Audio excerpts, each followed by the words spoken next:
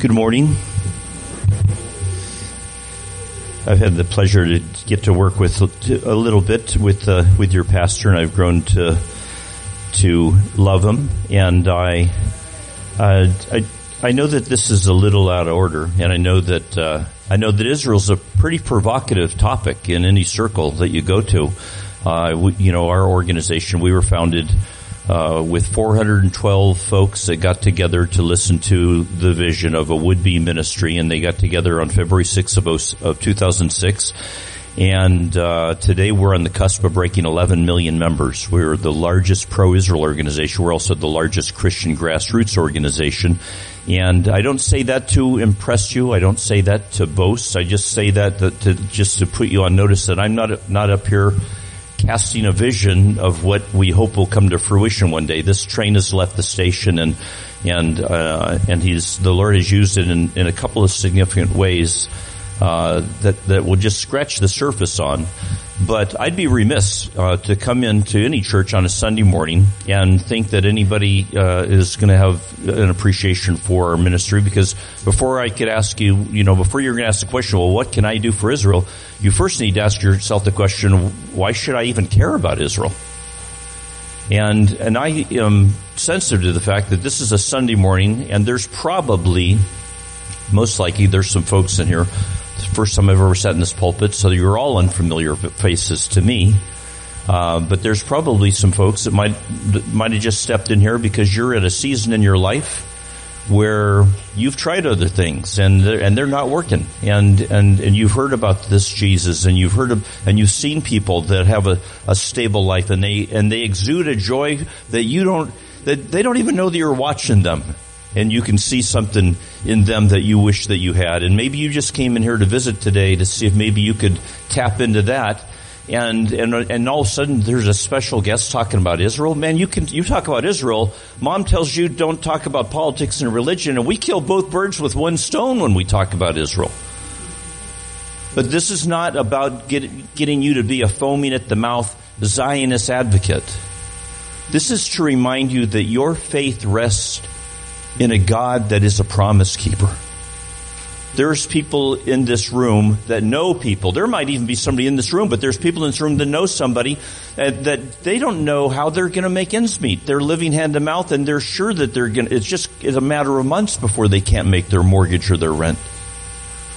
And I know what it's like to wait for a biopsy report. It's amazing how you can do a blood test and get the results a few hours the same day, but a cancer test takes weeks sometimes. And that puts you in a place of reflection that's pretty trying.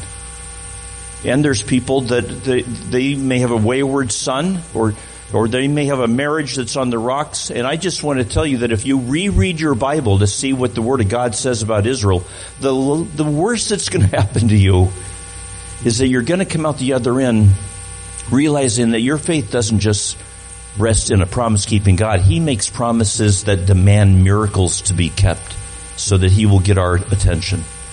Pastor Keith just recently went to Israel with our organization, and I guarantee you that he had some, he studied Israel. I guarantee you you could probably blindfold him, and he could probably draw a map of Israel just from his days at seminary school. But there's even people that are experts through their education in Israel. They are often just absolutely rocked. Their world is rocked when they go to Israel, because it just takes them to places and it gives them an understanding that they just never even thought that they would ever have before. So I just want you to appreciate that when I say Israel, something's going to come to mind. If I asked Pastor Keith before he went to Israel, and you can throw that Israel is image up there. If I asked Pastor Keith before he went to Israel, what's a word that comes to mind when I say Israel? And I'm going to guess that if I asked him that same question after he got back from Israel, it would probably be a different word. If I did a straw poll and I asked all of you, when I say Israel, what's a word that comes to mind? Some of you would say religion or history or security or conflict. Some of you might say biblical, and we can throw that up there. But if I did, and I'm literally making a spectacle out of y'all right now, if I'm going to say when I say Israel, when we say Israel, we're looking at Israel as almost as though an Orthodox rabbi, when he reads his Torah, when he sees the word Israel, as when we do, he sees a simultaneous reference. He sees a piece of reference to a piece of geography in the Middle East, a pretty gnarly piece of geography in the Middle East, and he sees the reference of the biological descendants of Abraham, Isaac, and Jacob. We're kind of on measured time this morning, so I'm going to keep on track. But when I came to church for the first time, like some of you might be right now, I was absolutely determined, believe it or not, I was determined to not become a Christian. I was determined to become a better husband and a better father and just a better man in general, but I was going to leave Jesus on the buffet table. And he had an appointment for me that I didn't realize was coming. And I've affectionately come to, refer to him sometimes as Jehovah Sneaky, because he had that appointment for me that got my undivided attention. But before I came to faith, every Saturday morning at 6 a.m., I was in a Bible study, and we were in the book of Nehemiah, and going through the book of Nehemiah, and I asked the fellow facilitating this study, months into the study, I said, wait a minute, is this Israel like Israel on CNN? Is this the same Israel that we're reading about in the Bible? Is this the same Israel that's on the news? And they all laughed out loud, and they said, wherever you see the word Israel in the Bible, just pretend that it says the church there. And I sat back and I thought, you guys have been telling me there's no mistakes in this book at all, and now you're telling me that it doesn't mean what it says. And I had a tough time reconciling that. It would appear I didn't hook my wagon to that thought, or I probably wouldn't be here addressing you today. But the reality is if I took a basket and we gathered up all the Bibles in this, no, I'm not going to take a basket. I'm going to ask by a show of hands.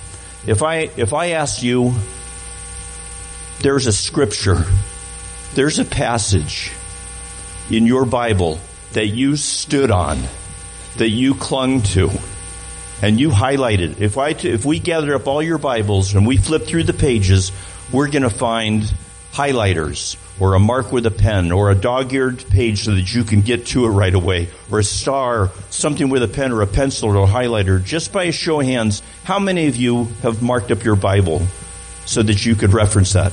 Okay, look around you. Okay? How many of you have ever taken a bottle of white out to your Bible? No, just by a show of hands. Just don't be shy. Well, that's what that type of suggestion would be, is that wherever the Word of God says Israel, dab it with a little white out, and then write the church there. And I'm going to respectfully, lovingly suggest to you that if that's what the Lord wanted it to say, that's what it would say. I'm going to also go way out on a limb, and I'm going to stretch a hamstring, that there are churches in this zip code that may have sang the same hymns that we just sang, that believe that the modern state of Israel is just a secular state formed because of guilt in the wake of the Holocaust. It has nothing to do with those countless times that the Lord uses everlasting or never again, or the predicted prophetic scriptures that He's going to gather them from the four corners of the earth and reestablish them. What happened in 1948 on May 14th was a mere coincidence, and it had nothing to do with what was scripturally foretold, and the modern state of Israel has nothing to do with what the Bible predicts. And to that, I also lovingly, respectfully say, you better be really careful with that, because you're suggesting that either God is a liar or He can't keep His promises. And He is not capable of lying, and He always keeps His promises. And if we would just dare to stretch out of our comfort zone and see what has happened to what is now the modern state of Israel, whether it be the pages of Ezekiel. Pastor Keith drove through places at 45, 50 miles an hour in a bus that were the fulfillment of the promises in Ezekiel. He drove by vineyards and plantations that not even 100 years ago were desolate wasteland. He drove by cities that just barely 100 years ago were uninhabited, and they were the place that jackals would go. It is so we just need to be very careful. Let's just take a look at biblical. Let's do it again. Let's stay on biblical. So if I'm going to ask you again this time, and just shout it out. When I say Israel and you think the Jewish people, what is something biblically that comes to mind? God's the first word that was spoken, chosen. There's a very popular TV show, self-funded, topping the charts, sweeping, the ratings. It's got some people wringing their hands. Some pastors are gleeful that people are opening up their Bible to see, did that story really happen like that? Was that character really in the Bible? And other pastors are like, wow, they're taking way too much artistic license. But the bottom line is, and it doesn't matter to me where you land on that, chosen for what? That's the rhetorical question. Chosen for what? Because the answer to that question, chosen for what, is what we are grafted into through the mercies of Jesus Christ. Chosen for what? Jacob.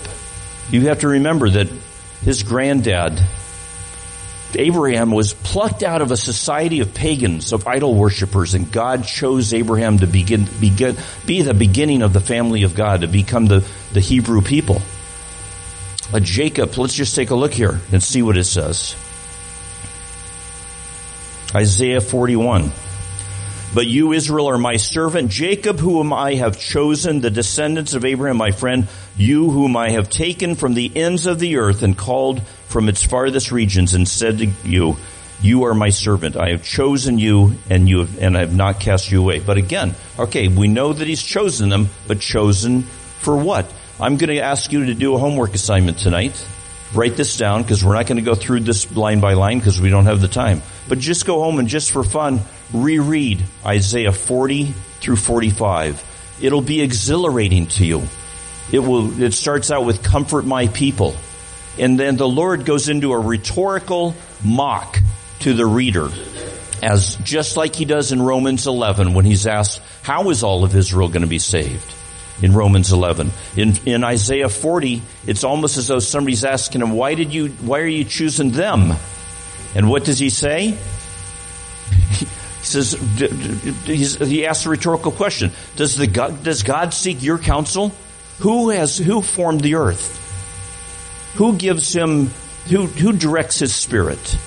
And he sets it up. It's almost like if you, I don't know how many of you have ever played ball, but if you're about ready to swing at a pitch, if somebody goes like this, that's one thing.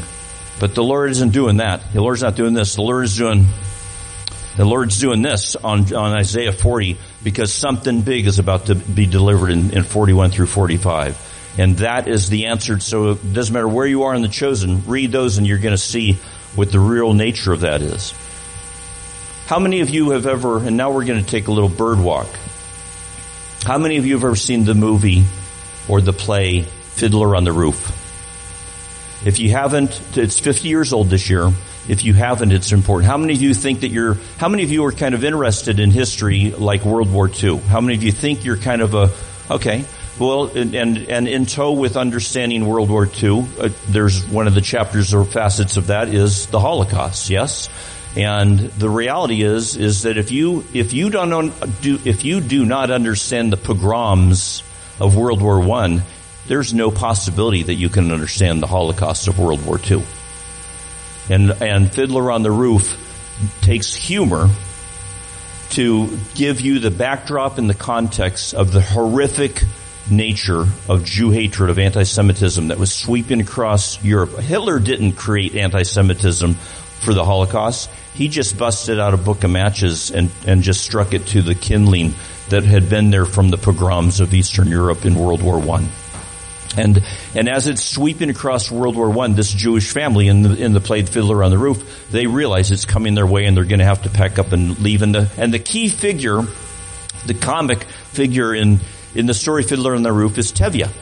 And he's this classical, he's a father. He wishes that he had sons, but he keeps having daughters, and so he's trying to figure out how he's going to get them married off, and he doesn't have any sons to help him with his dairy business, and he's leading his wagon to go make dairy deliveries, and his horse goes lame, which means that everything in his wagon is going to spoil, and he's not going to make any revenue till that horse's foot is healed. And he stops and he kind of takes off his hat, and I'm not going to do the Yiddish accent because I'll botch it up. But he looks up to the sky and he says, God, I know that we're the chosen people, but sometimes can't you choose somebody else? And in that one statement, he encapsulates 3,000 years of hatred against the Jewish people. From Pharaoh to Haman in the book of Esther, to Hitler and Hamas and Hezbollah. And when he says, can't you choose somebody else? And in that line, in that part of that statement, he includes 1,900 years of hatred of Jews under the banner of Christendom. The Holocaust, the pogroms, the Inquisitions, the Crusades, all happened by the hands of, within reach of, under the watchful eyes of people that claim to be Christians. And there's somebody in this room right now, probably Pastor Keith or one of the elders, that wants to gently, respectfully say, Randy, let's hit the time out button on that, buddy. You know as well as I do that the people that did those things, they didn't have the heart or mind of Christ. So I don't know that that's so fair to lump that into Christian history. And to that, I respectfully say, go tell that to the Jewish community. Because as far as they're concerned, we're the successors of that legacy until we prove otherwise. And that is what our organization is trying to do. Mark Twain said that history doesn't repeat itself, but it tends to rhyme. And if you've been paying attention, those champions of the Holocaust, those incidents of the Jewish people in this year, in this season of wokeness and political correctness, the Jewish people are the last bastion of where you get a free pass.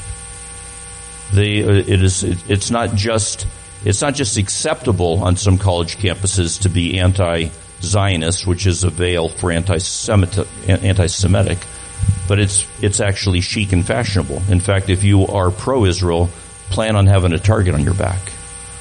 And so we're not trying to rewrite history, but we are changing the trend, and we're going to ask you to just pop the hood on this organization and see if we might be a vehicle that you could use to amplify your voice, to do something relevant. Truth is an attribute when you take a look at Israel. Truth is something that Pastor Keith could tell you about, because there are professors in universities that would teach our kids that the modern state of Israel is a bunch of land-stealing, territory-expanding occupiers. And Rebecca, we can move it up to truth. And Pastor Keith was at the City of David. A few decades ago, there were scholars with all kinds of letters behind their names said there was no such thing as King David. He was a mythical, fictional character. And now they're unearthing the City of David. There are two major universities in Israel. When they started decades ago, they both launched archaeological divisions. One of them was set out to prove the Bible. The other one set out their archaeological division in Israel. Their mission purpose was to disprove the Bible. And guess what? They're using the Bible to understand what it is that they're unearthing. When you stick a shovel in the ground and all you can do is unearth archaeological evidence of your predecessors, of your ancestors, you're not occupying the land. You know what you'll find if somebody's occupying the land? You know what Russia's never going to do? Russia's never going to stick a spade in Crimea looking for evidence of Russian, history there. They're never going to stick a spade in the Ukraine, because occupiers don't do archaeological digs in land to prove that they've been there before, because they know they haven't been there before. It's an elementary problem, but it seems to be a major issue on our university campuses. Another attribute is light. You take a look at Israel, and it is light. It's promised. You can't talk about Israel biblically. You can't go to a conference. You can't buy a DVD, if people still buy DVDs today. You can't download something, or you can't buy a book without somebody at some point dropping Genesis 12:3. I'll bless those that bless thee. I'll curse he that curse thee. One of the most mistranslated lines in your Bible, by the way. But here's the light part. And in you all the families of the earth shall be blessed. How is it possible that a people group, ethnically, world population-wise, don't even make up 0.25% of the world population. Not even 0.25, 0.22. Not even 1/4 of the world population. Land mass a little smaller than the state of New Jersey, but they lead the parade when it comes to do with Nobel Prizes on medicine, agriculture, energy, environment, communication.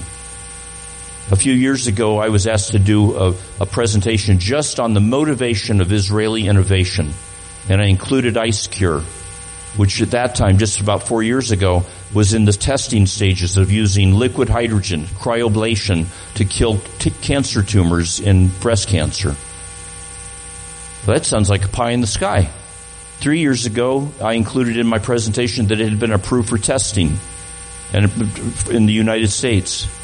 2 years ago, a woman in my church was going through our Israel course and heard about Ice Cure in the innovation part, in you all the families of the earth shall be blessed. And she said, I wish that I'd heard about that. My Stanford doctor says that chemotherapy is my only option.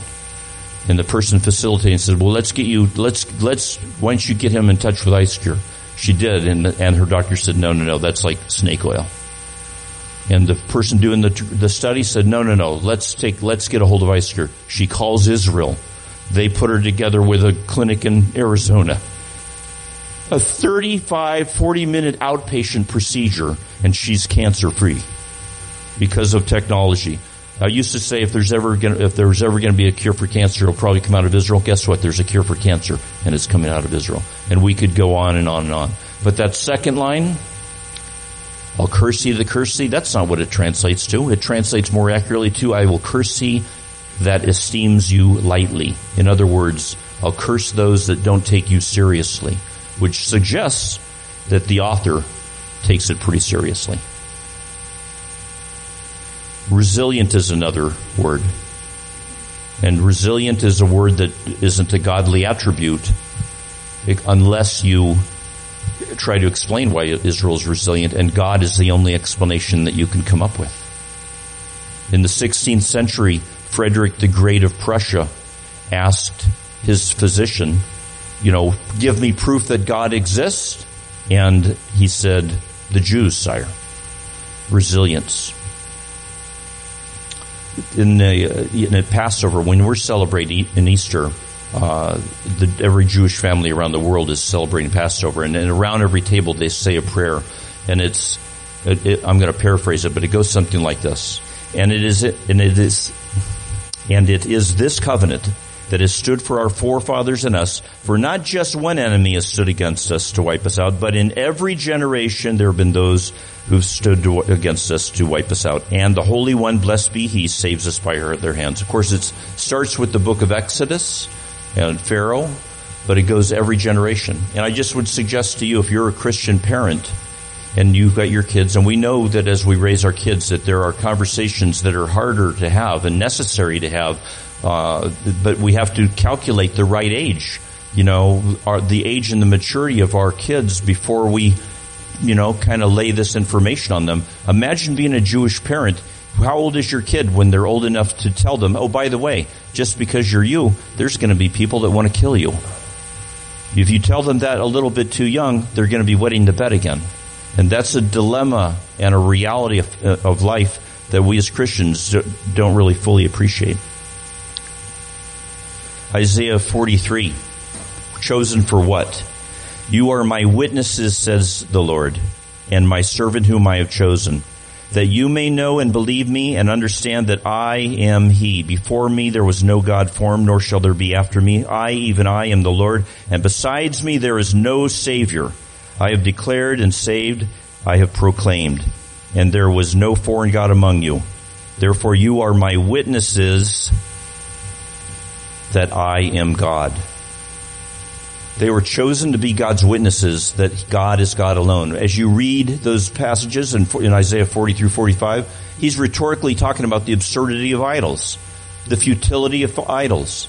If you're really rich, you're going to have one made out of silver or gold. If you're not so rich, you're going to have one made out of stone or wood. And these people are seeking their direction. And he's saying, go ask your hunk of wood to tell you when he said what was going to happen, and then it happened like he said it was going to happen, and then he could point back and he said, see, what I said was going to happen happened just like I said it was, because it'll never happen. And as he's describing the futility of idols, he's explaining to us how we can tell that he's God, and he's using Israel. There are some people that think, Israel is done and past.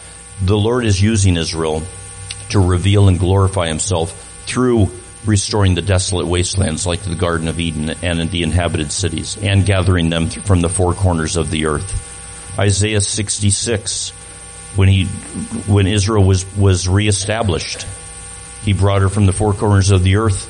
On May 14th, Israel declares her statehood. On May 15th, she goes to war. All 5 neighbors around her want to cast every last Jew into the sea. Before she goes into labor, she gives birth. You don't give birth before you go into labor. But a nation was born in a day, and at that moment she went into 18 months of labor as her neighbors sought to cast every last Jew into the sea. And the only reason that she survived that war and every ongoing chapter of it till today is because the Lord has been her deliverer. If I told you that this was an excerpt from something that the president of Iran, the former president Mahmoud Ahmadinejad, say that fast 3 times. If I told you that this is something that he said, you'd say, yeah, I think it is. Oh God, do not remain, well, let's leap to what he would say. With cunning they conspire against your people. They plot against those you cherish. Come, they say, let us destroy them as a nation so that Israel's name is remembered no more. That's Psalm 83. And it is as relevant and applicable today as it was when it was written. Israel is hope. We are on the cusp right now. We can advance to hope. Israel, we are on the cusp right now of seeing truces and peace treaties being forged between Arab neighbors. Already several of them are in process, and Israel is eternal. We take a look at Genesis 15, and I won't unpack it. You can go ahead and go there. And I skipped over family, but Rebecca stopped me.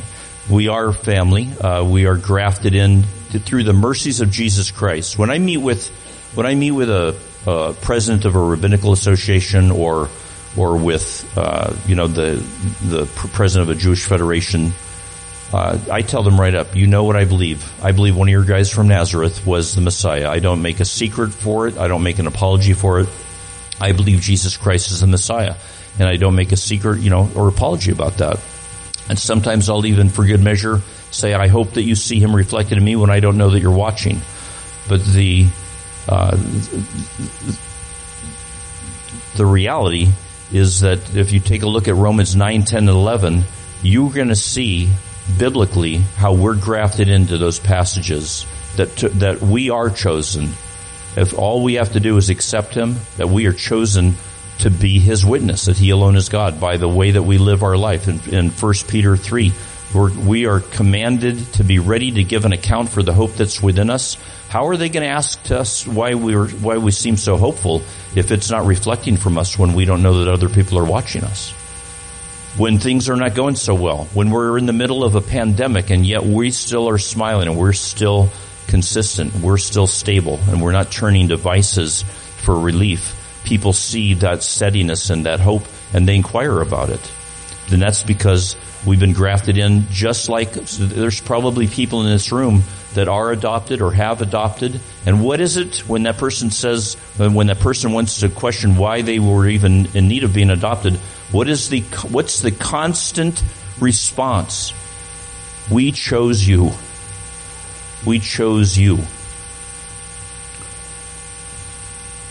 If some of the branches have been broken off, and this is Romans 11, 17 through 18. If some of the branches have been broken off, and you, though a wild olive shoot, have been grafted in among all the others, now share in the nourishing sap of the olive root. Do not consider yourself to be superior from those other branches. If you do, consider this. You do not support the root, but the root supports you. And that's a warning to the early church that the early church did not heed, and that's why we have those 1900 years of not so good history. and Israel being eternal. Amos sums it up. They will rebuild their ruined cities and live in them. They'll plant vineyards and drink their wine. They will make gardens and eat their fruit. I will plant Israel in their own land, never again to be uprooted from the land I've given them, says the Lord your God. That's Amos 9. The Prime Minister of Israel used that passage of Scripture to close an address at the United Nations. And I'm almost positive that even the Arab leaders almost wanted to stand and join in the standing ovation. But when he says never again, when the Lord says never again, the Lord in whom your faith rests, he's talking about his chosen people. When he says never again, how long do you think he means? Do you think he means until he changes his mind? So let's advance, Rebecca. Let's go on. This is the neighborhood that Israel lives in. Next slide. This is the neighborhood. This is the gnarly piece of geography, about the size of New Jersey. Largest body of water, the Dead Sea. Largest natural resource, limestone rock. Are you getting the picture? But she gets 1/8. We're a bit removed from it, but if you go a little bit southwest of here, you have the Navajo Nation, the largest native reservation in the country. Arizona, New Mexico, goes up into Utah. And Israel gets 1/8 of the rainfall that the Navajo Nation gets. But they export their agriculture. When I first started going to Israel 18 years ago, there were some showers in some hotels where you had to put a coin in the meter to get the shower to keep going because water was so scarce. And today they boastfully say, take the longest shower you want, because they don't just save water, they create water. They desalinate it, they reclaim it, and they generate it out of thin air. Next slide. It has led to technology, whether it's the cancer technology, whether it's the water technology, and all the things in between, drip irrigation, greenhouse technology, has brought all of her Arab neighbors, almost all of them, to the negotiating table to figure out how they can employ that kind of technology as well. And so it's led to innovation and diplomacy. Let's skip right to the map. To the next one, the map. And North Dakota has really been joining the course. That's an inaccurate map. It shows 3 states that have not seen the merit of combating anti-Semitism, but North Dakota just did. Largely, your pastor was no small part of that, by the way, in passing that legislation. I'm going to give you a short overview video, and then we're going to hand this back to your pastor and invite you to see if this is a ministry you want to be part of. Let me begin by saying that you are a very special group of people. You are defenders of Zion, fulfilling the command given to all believers in every age and dispensation. There have been 10 pro-Israel actions in states across the country. Christians United for Israel was responsible for 75%. We led on 75% of those initiatives. We have advanced anti-BDS laws in Utah, in West Virginia, in Idaho. As an organization, we have worked with educators, with Department of Education to craft actual curricula, strategize with educators at the local level to say, how can we make this work into what you are already doing? The Kingdom of Bahrain and Christians United for Israel share enough ideals and priorities to make it obvious that we should work more closely with one another. I'd like to thank you on behalf of myself and the entire Israel Defense Forces for your support and for your ongoing friendship. It's 1 o'clock in the morning and I'm standing in Ben Gurion Airport in Tel Aviv watching a miracle in process. A plane load of Ukraine Jews have just landed in the safe haven of Israel. Thank you, to QFI, to all your many supporters that came to the call, that came to the rescue. Welcome to Jerusalem, the capital of Israel, and QFI is back in Israel. Ultimately, when someone watches an episode of the QFI Weekly, we want them to be informed, we want them to be educated, but we also want it to activate them into action. I'm going to give away to every person here a manuscript from start to finish about Israel. We're going to tell you how to get started in having a night to honor Israel. First, you have to prepare your church by preaching and teaching on why Christians should support Israel. We need a generation of people to continue this legacy, and so that's what we want to be in our churches, in our different community programs. When you go to a college campus, you will hear about BDS, Boycott, Divestment, and Sanction. We just had a Kufine campus conference, the SALT conference. We had a room filled with students who were learning about the biblical basis for supporting Israel, how to combat the lies, everything that they will experience on their college campus. We thank you for friends of the Jewish people, friends of Israel, that have helped Israel and the Jewish people in such ways of magnitude that the tide of history will not wash them away, but they will be remembered eternally. We will continue to confront anti-Semitism in all of its forms wherever it may be found, whether it's in the schoolhouse, the church house, or the government. We are going to fight the good fight until the victory comes. We all know the truth. We know the real path to peace.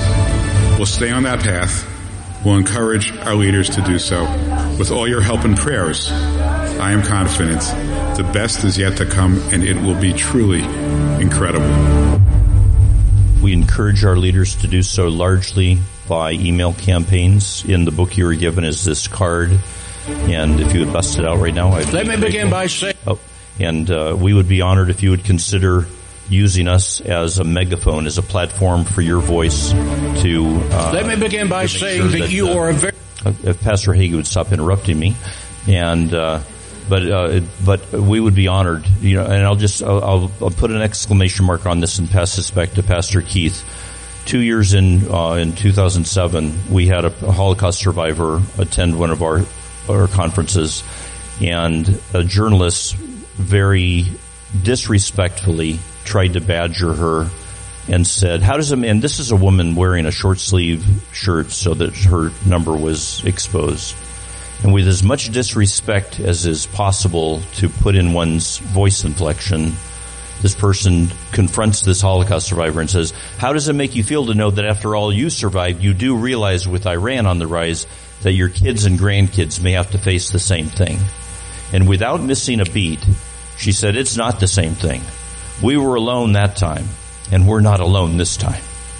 And if that's something that you can join your voice to or lock your arms with, we would be honored to have you by our sides. Thank you for letting me be a guest in this house today.